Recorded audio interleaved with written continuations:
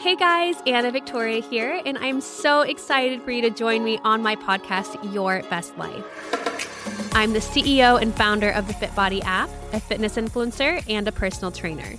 Every week, I'm going to have a special guest that will share their unique experience and unique story to share how they learned how to live their best life, even if they're still working on it, since we are all a work in progress. I can't wait to help you learn how to create your best life. Welcome back to another episode of Your Best Life podcast with Anna Victoria and Luca. Hi, everyone. So today's guest is Abby Sharp, who is a registered dietitian, food writer and blogger, author, TV and radio personality, and the founder of Abby's Kitchen, Inc. So I discovered Abby only within, I would say maybe a year ago at the most on YouTube, because she's a registered dietitian that kind of does these videos where she will debunk certain nutrition myths, but she will also go through and review influencers' diets. Yeah, videos are really cool. Yeah, her videos are so great and so informative. She also is very outspoken about, diet culture and being anti-diet culture, anti-diets. And so she's someone that, in terms of who I've had on the podcast, she has a very different take on kind of how she approaches healthy living, which I think is going to be so amazing to dive into. So Luca, do you have anything in particular that you're looking forward to us chatting about? I'm actually have a curiosity, and because you've been eating a lot of dates and you've been having raspberry leaf tea. Speaking of debunking, right?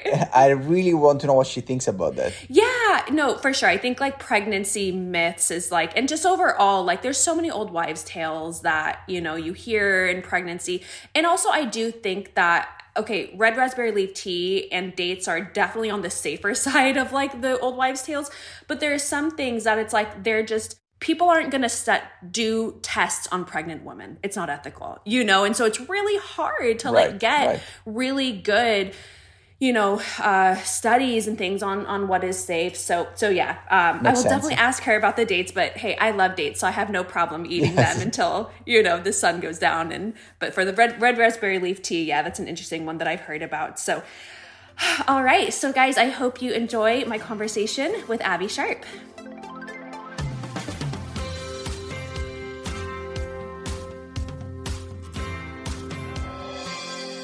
Hi, Abby. Thank you so much for joining us on Your Best Life. How are you? I am great. Thank you. How are you? I'm doing great. So we are both pregnant. Oh, right? My gosh. Yes. Yeah. Congratulations. Thank you. How many weeks are you now? I am 36. So I'm on the home stretch. Oh my gosh. You know what? That's right. You're right. I'm 38 tomorrow. Oh my goodness. So anytime. I know. Hopefully. Yeah. Well, great. Do you want to share with everyone a bit about who you are and what you're about? Sure. I'm a registered dietitian, a YouTuber, blogger, a kind of social media influencer, and I've been doing this for almost a decade now. So that's pretty exciting. But I am the owner of Abby's Kitchen. So at Abby's Kitchen, we share recipes on the blog, but also with the YouTube channel, there's a lot of myth debunking and discussing kind of problematic social media culture as it pertains to wellness and things like that. And I'm a big promoter of intuitive eating and kind of body neutrality and body positivity and things like that. So, and of course, as a mom, I am a mom, and I'll be a mom of two very shortly. And I am also very much in tune with baby feeding and family meals and family feeding and those dynamics as well. So that's a big part of what I do as well. Yeah, I actually found you only within the last year on YouTube. And when I found your videos, I was like, where have I been? All of her videos are so amazing, because I do love the debunking stuff that you go through, and they're so informative. So how did you get started in the nutrition field? So interestingly enough, I mean, it's always funny how people find their way into their career. And in my case, and I think in a lot of people's cases, it came from just personal experience. When I was a teenager, I struggled with what we now know of as orthorexia, which is kind of clean eating taken to an extreme. And it's not an official eating disorder in the DSM the same way that something like anorexia or bulimia is. ways. But nonetheless, it can be just as physically and psychologically dangerous as some of these official eating disorders. So for me, I had experience working with a dietitian, and that kind of gave me the idea of what dietitians can do. And through my own healing, I was kind of empowered and encouraged to want to help others as well. Orthorexia, I feel like, is something that gained a lot of popularity with the rise of social media. Would you agree? Absolutely. I mean, unfortunately, I think social media in a lot of ways kind of perpetuates a lot of these issues. And that's largely comes down to the fact that we're so accustomed to scrolling through our Instagram feed and seeing nonstop imagery of, perfect Insta-worthy meals and inspo, like Fitspo, and things that are ultimately unrealistic. And I can say as an influencer that things that you see online are not real life. And the things that you see on my Instagram feed, I wouldn't normally make it like that. Like I would carefully put the mint leaf in that specific spot. Like I'm just trying to wolf down anything at this point as a busy mom. So yeah, like I think that we've built up a lot of expectations and it's around wellness and around bodies. And I think that is largely as a result of being so engrossed in social media. Yeah, I actually, on the note of making your food look pretty, I so rarely post what I eat just because it's not going to be pretty. And I feel like people are going to be like, oh, like it's nutritious, and it's filling, but it definitely does not fit the Instagram standard of, what people honestly want to see. Totally. So in regards to orthorexia, so I've had a lot of girls, in my community. So I'm a personal trainer. I have an app, I have, workout programs and meal plans, but my message has always been about doing it first and foremost for your health. And any physical changes are, I don't want to call it the cherry on top. I feel like I say that sometimes, and that might be kind of still putting it on a pedestal a bit, but it's just a side effect, right? But definitely early on, I got started in kind of the Instagram world very unintentionally, late 2012, early 2013. So I've kind of been in the Instagram industry since the beginning. And I also kind of fell into that clean eating mentality of I'm just going to eat clean. And then obviously as I became more educated, became certified, and started turning more to clinical, trials and studies, realizing that there's no such thing as clean or dirty or good or bad.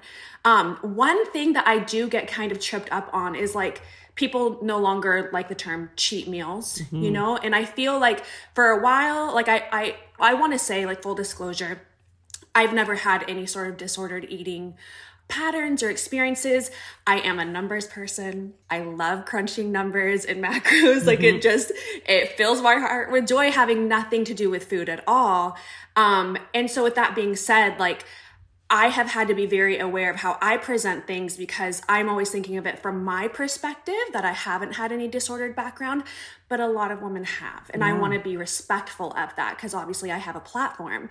So I've struggled with, I changed from saying cheat meal to treat meal. But again, that kind of is almost like potato, you know, right? Tomato, tomato.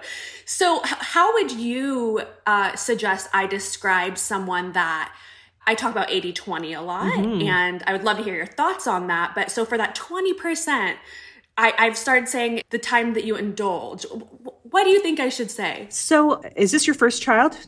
Yes. Yeah. And are you having a girl or a boy? Do you know? Girl. Okay. So there you go. We've got to be even more careful when it comes to talking about quote unquote junk foods, which is kind of like the clean food, bad food mentality, which is a word that in that culture we try to avoid. So one thing that the term I prefer to use is fun foods. And I always tell people that, of course, we have to acknowledge, I'm a dietitian, I acknowledge fully that their foods are not created nutritionally equal, but we can make them morally equal by really carefully crafting the language that we use around them. So I prefer to use fun foods just to describe things like my son wants an ice cream cone. That's a fun food. It's not junk food. It's not a treat. Yeah. We don't even use the word treat in my house. We just, my husband and I will be like TREAT, but we don't want to say it because I don't want to dichotomize food, and I don't want those kinds of foods to be put on a pedestal, and for my kid to think that, well, anything that's a treat is really good, but something I shouldn't have.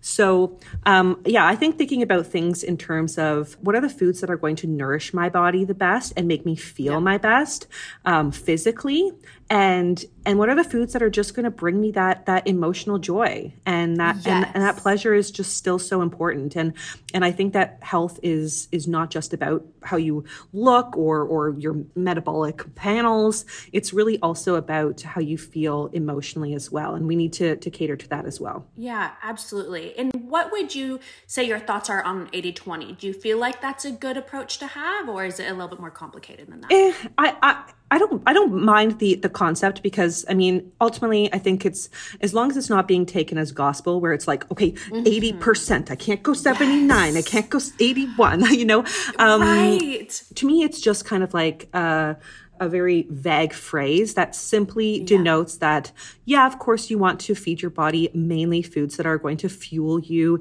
and give you a lot of the nutrients that you need, and that are going to help you. I mean, when we're talking about children, help you grow and help you feel your best. And whether that means for adults, like better digestion or better energy levels, and you're not going to get those sugar crashes and things like that. So, of course, we want the majority of the foods in our day to reflect that kind of experience.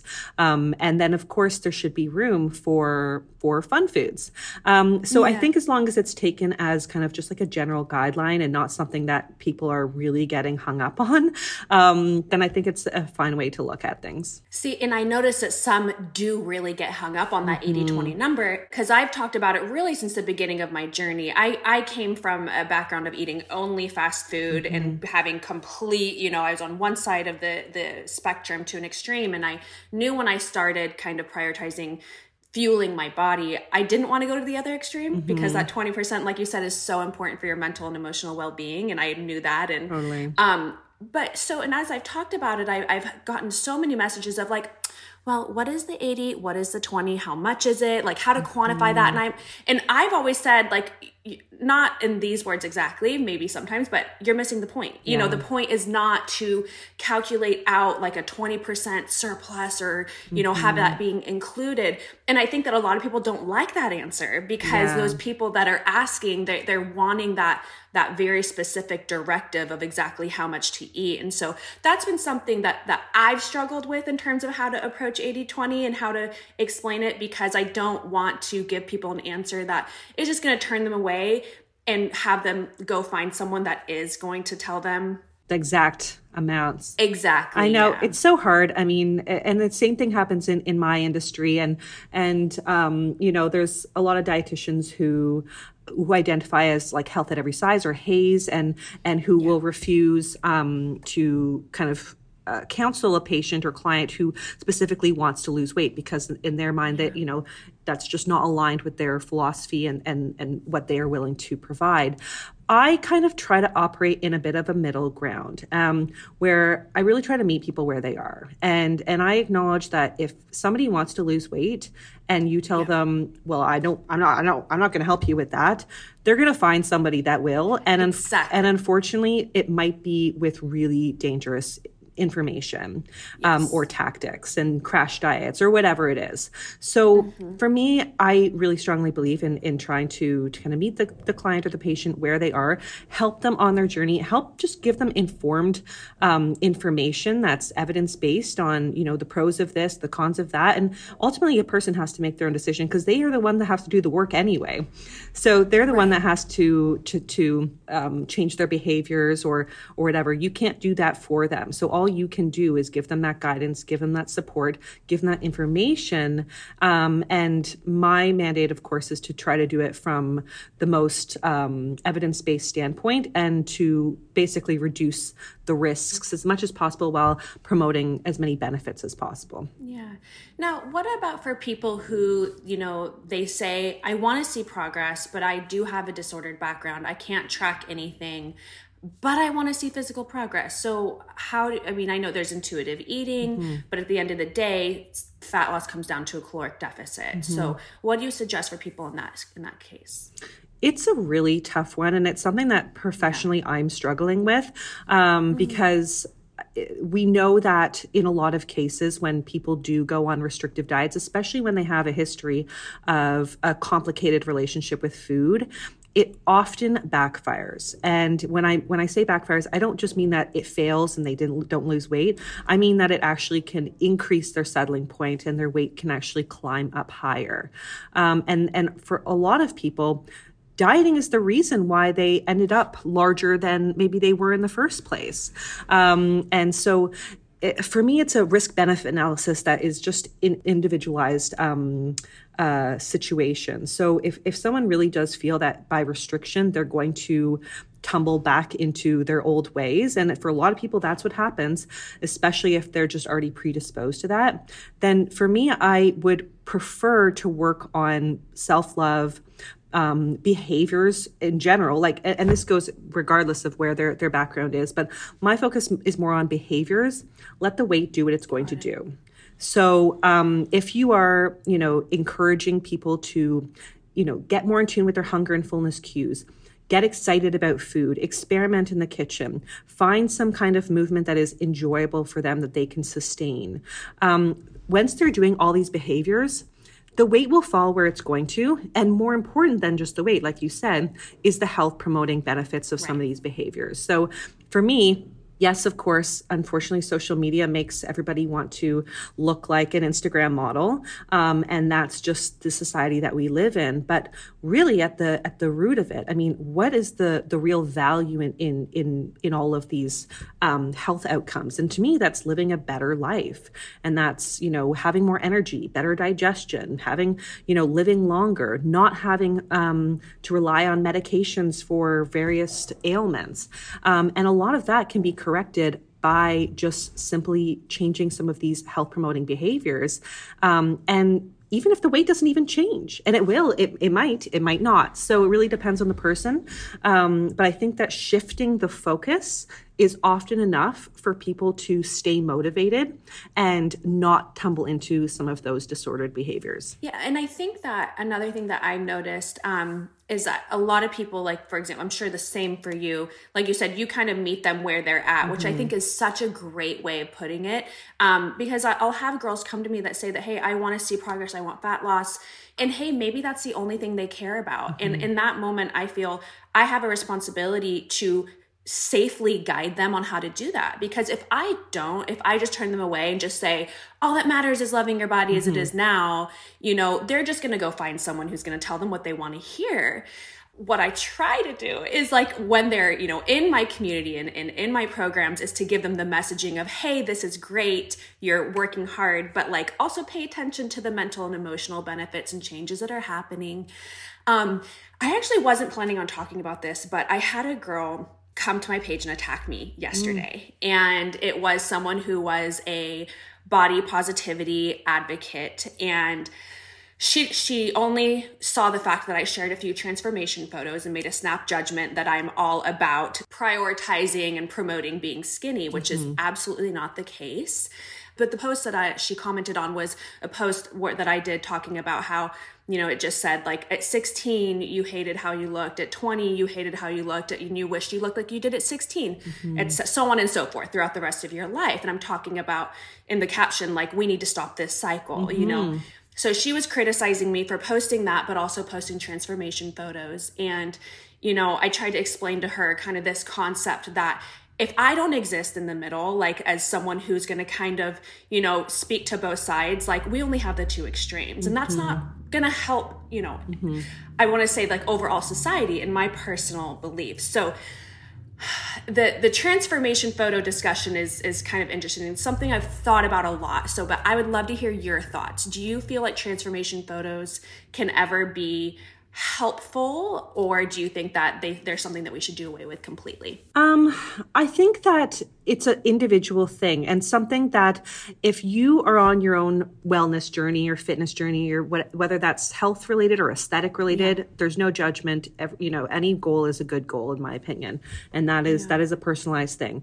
But I think that if you yourself feel like you want to track your transformation, and that's empowering to you, because there's no doubt that changing your body or eating better or exercising more and starting a fitness regime, there's no doubt that those are challenging things for a lot of people, especially really busy people. So if that is something that gives you pride, then I think it's worth doing for yourself. But when we talk about transformation photos on social media, I do think that there is a tendency for people to see these and sometimes have unrealistic expectations for what is possible for their body, because of course everyone's body is different, and a photo or two photos don't really tell a whole story.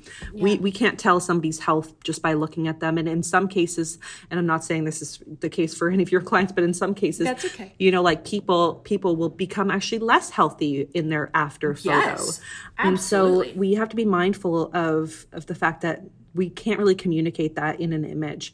And so I do think it puts a little bit of pressure on people, the same way that all of this stuff in social media does, like all of the extravagant holidays that people are showing and the smoothie bowls or the avocado toasts and the cleanses and things like that. It does, of course, bring people a little bit of anxiety, like, oh gosh, I need to do that and I need to make these changes.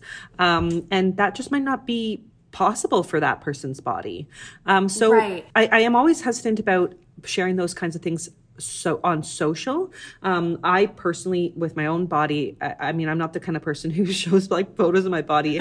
Other than in pregnancy, I'm like proud of, it's kind of cool to show a growing body, and it's almost the opposite of what we normally see. Normally see people getting smaller, but I'm getting bigger. So yes. I'm happy to share that experience with people to just normalize it a little bit. But even still, I mean, I have to say that, even being pregnant, I don't have experience living in a larger body, and I acknowledge my thin privilege there.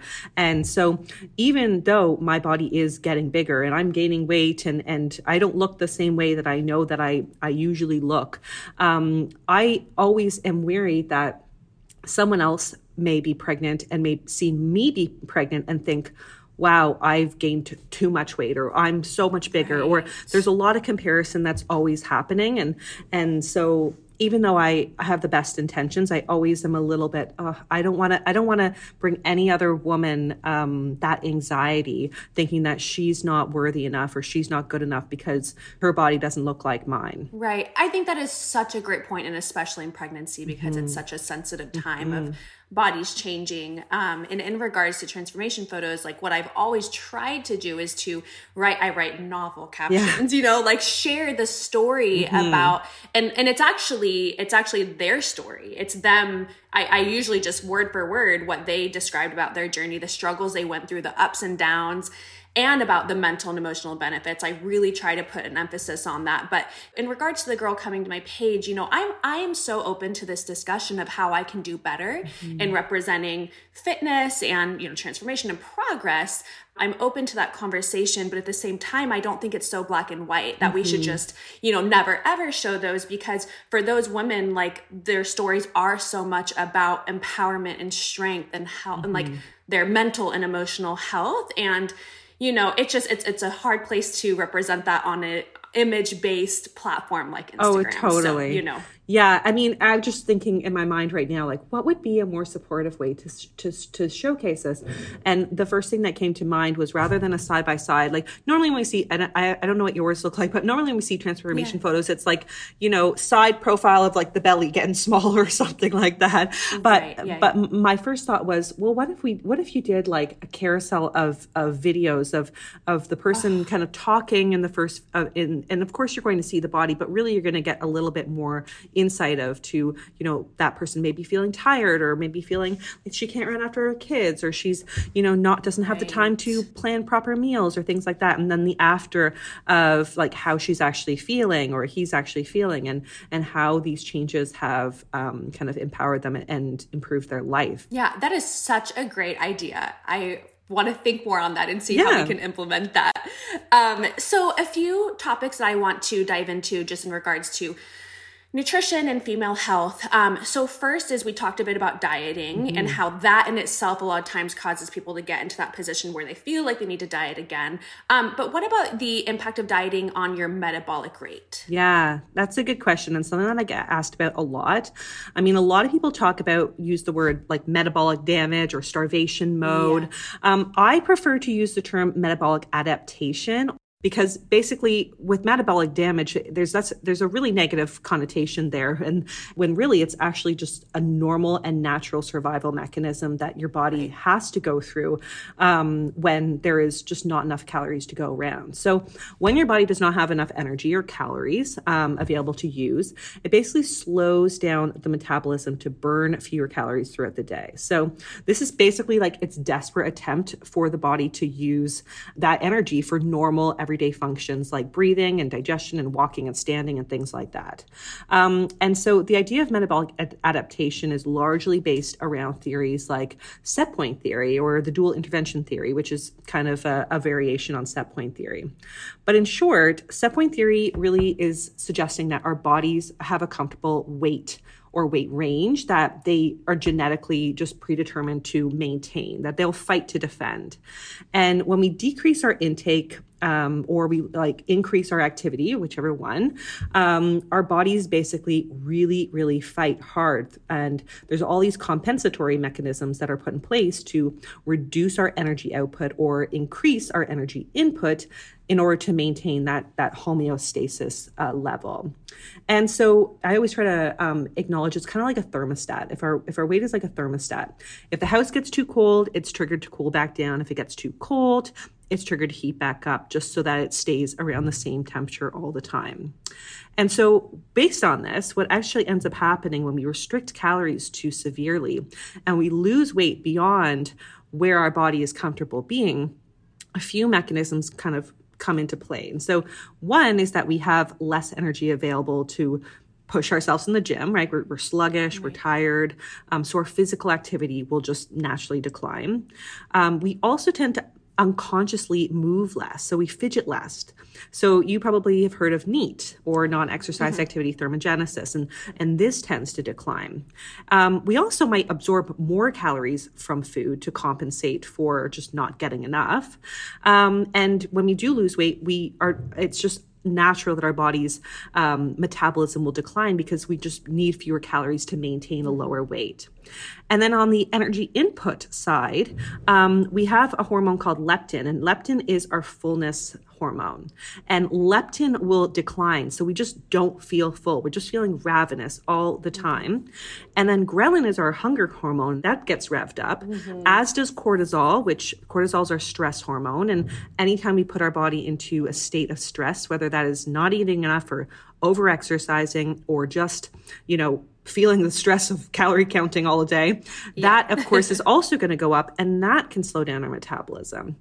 And then there's also insulin that comes into play, because insulin resistance will occur, and basically our cells become less responsive to insulin, and we see higher blood sugar levels. So it's not a healthy state to be, but basically all these things are happening at once in order to help your body fight to maintain its set point range. That's bad enough, but it looks actually like, from what the research has shown us, that it's not a precise science. So it's not just like you lose a little bit of weight, so your metabolism declines by 500 calories. Now you need 500 calories less. No, research from The Biggest Loser, which I'm sure we're all familiar with, The Biggest Loser. Yeah. Basically, they did some research on their metabolism, and they found that there was huge metabolic declines after they lost the weight, much more so than what they actually predicted for the amount of weight loss. So, for example, they actually burned about 500 calories less than what was expected for their reduced weight. So if you just hypothetically normally needed 2,000 calories to maintain like 150 pounds, and the mathematical equation for whatever, I'm just making something hypothetical, said that you would need 1,500 calories to maintain a 20-pound weight loss at 130 pounds, the sad reality, the research actually showed that you would actually only be able to consume 1,000 calories to maintain your new 130 pounds. So you can see why weight loss for the long term is so hard for people because you have all these things working against you. And ultimately, you can't really eat that much once you've actually gotten down to that weight. Wow, that is a lot. Yeah. And I mean, it's a lot too that, impacts just like your entire being that stems from, eating too little calories. And I think that so many women come to me and they're like, okay, so I have, in my app, a macro calculator that tells them how much they need. And, it's based off their age, height, weight, activity level, and their goal. And, a lot of times they're like, this is too much food, because I'm not in the business of telling someone I will not get my clients' results at any cost. Like, I'm not going to put you in an extreme deficit. That's a lot of trainers do that. Oh, I know. They have these amazing, they have these amazing results and progress photos because they are on such an extreme diet. Like, that's not what I'm here to do. And, so many times they're like, I'm so used to eating so little calories, but when I start eating this, like, am I going to gain weight? So that kind of leads me into the next topic I wanted to get your thoughts on: reverse dieting. Yeah. So for girls that do kind of put themselves in this corner of eating so low calorie, which is not sustainable and it's just not, right for their health. How do you suggest they go about reverse dieting in a way that isn't going to just cause them to balloon in weight? Yeah, I mean, and that's the point of reverse dieting, right? It's often called the diet after the diet. It's basically progressively increasing calories over a certain period of time. And the goal, of course, is to kind of boost up your resting metabolic rate back to its original state after a period of restriction. And we see this done a lot in like the fitness industry after fitness competitions, because I'm sure too, I've seen people who do not reverse diet or who are restricting so heavily before a show, and then they go back to eating normal, and you can't even recognize that person because they don't even look like they did before they started prepping for the show, because that metabolism is just crawling at that time at the time of the show. Now, unfortunately, there's not actually a lot of good research on reverse dieting, but most dietitians who work in sports nutrition who use this with clients will basically start to increase calories about 50 to 100 every week or so and monitor what's going on. And the reason for the slow increase is that we're looking for signs of refeeding syndrome, which, I mean, if you were in a real deficit, if you were struggling with disordered eating and things like that, there is a risk of something called refeeding syndrome, which is basically your electrolytes and fluids can get out of whack, and it can be fatal. And then also, of course, that you would want to avoid any huge increases in fat and weight gain for a lot of these people, especially when that's their goal. They've been trying to lose weight, and here you are telling them they actually might need to eat more to lose weight, or just to even maintain that weight. And so it's a progressive increase. Now, that is usually used in populations whose goal is to increase their metabolism without seeing massive spikes in their weight. But there's also, I think you've heard of the all-in, which has now become a lot more popular. And this is a concept developed by Dr. Nicola Rinaldi, and she's got a great book called No Period, Now What? And this concept actually wasn't really developed necessarily for kind of restoring metabolism, so to speak, because its roots have really nothing to do with body weight or weight loss or things like that. It was developed for women for hormonal restoration, for women who've lost their period, who may be having fertility issues, are not ovulating, who have HA, so hypothalamic amenorrhea. And so in this kind of scenario, it's kind of, instead of the slow, gradual approach, you're aiming for minimum of 2,500 calories a day right out the gate. Cutting back on exercise, reducing stress, and often it does involve gaining some fat and gaining some weight in order to restore your fertile weight, so to speak, where your body wants to be. And so your aesthetic weight may not look like your fertile weight. But for a lot of women, of course, who are trying to get pregnant, and I can speak to this because I struggled to get pregnant, and I know, how Yeah, it's how desperate you feel. Yeah.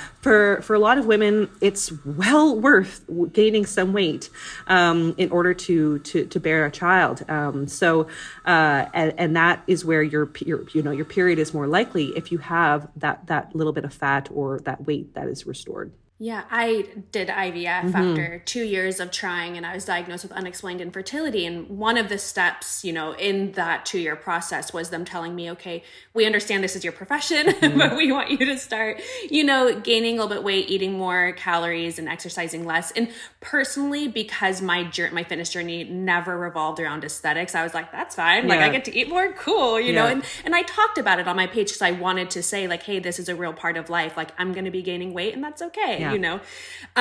So anyways, actually that does also bring me right into the next topic I wanted to ask you about, because I saw a conversation of someone saying, hey, I've lost my period, after starting my fitness journey.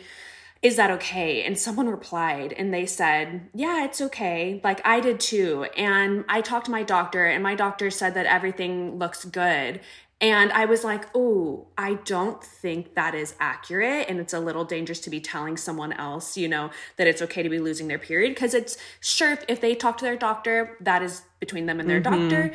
But everyone is different. There could be a very serious reason why this other woman has lost her period. So on that note, is it ever okay to lose someone's period, and why or why not? It's definitely not a good sign. I mean, it means your body is operating suboptimally and basically having to shift resources to other areas of health just to keep you alive.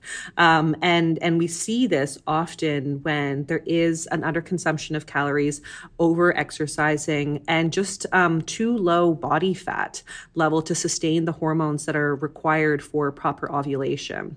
And I mean, there are lots of other reasons why one might lose their period, whether that's PCOS or, other kind of gynecological issues.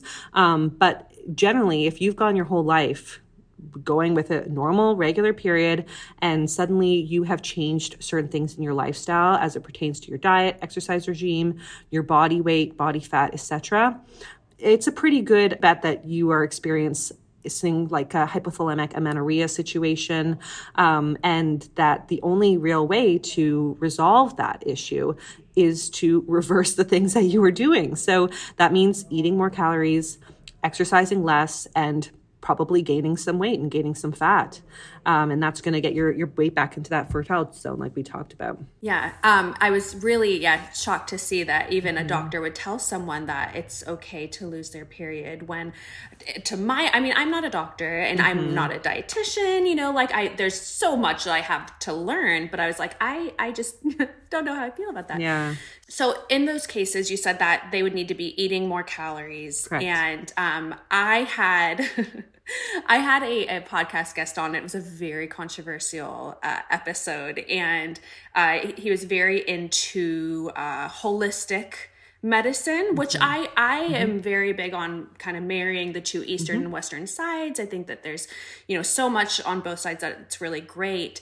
But he made a comment that like women lose their periods and juicing is something that can help them. And I was like, actually, no, they just need, it comes down to your energy balance, right? Your intake and your expenditure. Okay, wow. Great. So I'm happy to have confirmation from you. No, there's so much misinformation out there when it comes to your periods. I mean, I've even seen some influencers say that, losing your period is a good thing. It means like you're cleansing yourself of toxins or something. And I mean, that is such dangerous information to be giving women, that because essentially it's telling them that they need to restrict in order to get to this holy clean state, and that is just so wrong.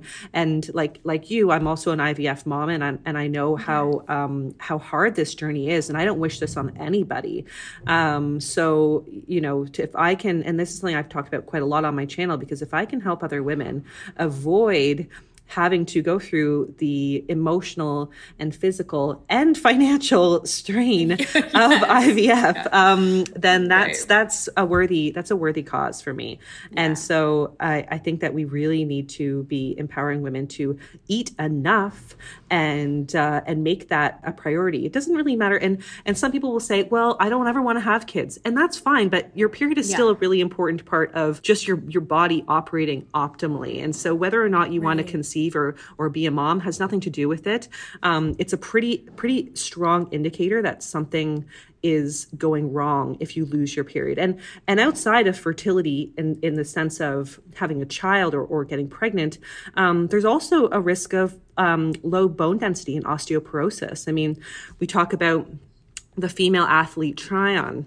That's my next topic for you. Perfect. There you go. Yeah. So that's, I mean, and it's a related thing because often this is observed in women who are over-exercising, not consuming enough energy.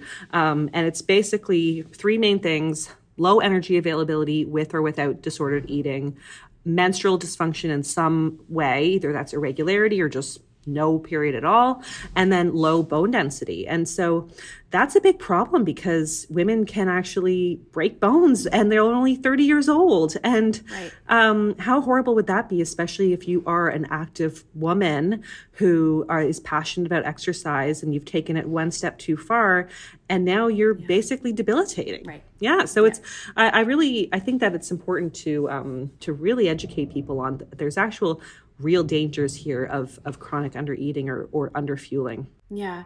And on the note of fertility, I would love to get your thoughts on some topics that, me being a first-time mom, pregnant for the first time, I'm seeing all these like old wives' tales and myths. And two in particular is that, I mean, okay, I was told, hey, this is somewhat of an old wives' tale, but it doesn't hurt. So the two things are eating 6 dates a day and red raspberry leaf tea. So what are your thoughts on each of those?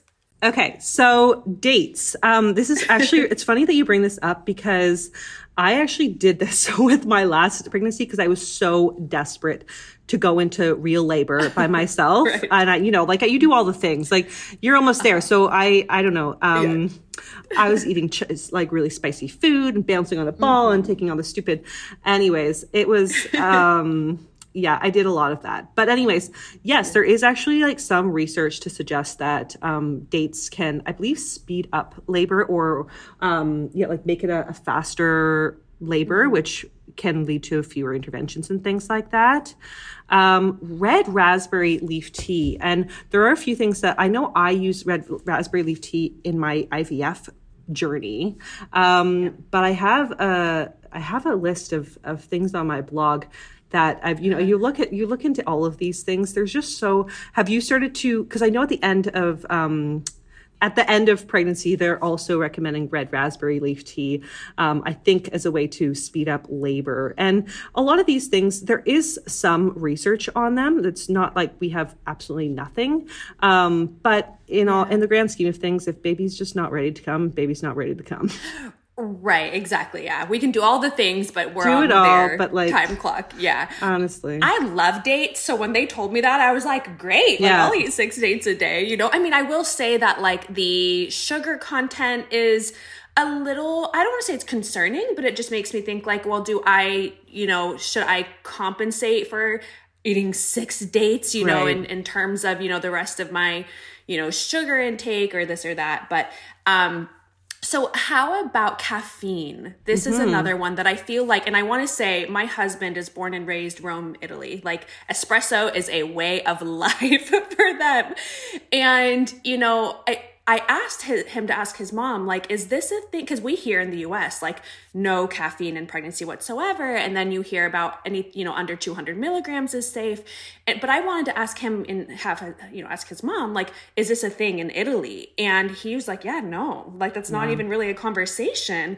But I will say, I think something that is so important to point out is that Italians just have like balance built into everything, and we do not. Americans do not. So I feel like that's a really important distinction. Italians are not going and having 5 espressos or a huge, they're in have Starbucks except for in Milan, like a huge, venti, frappuccino.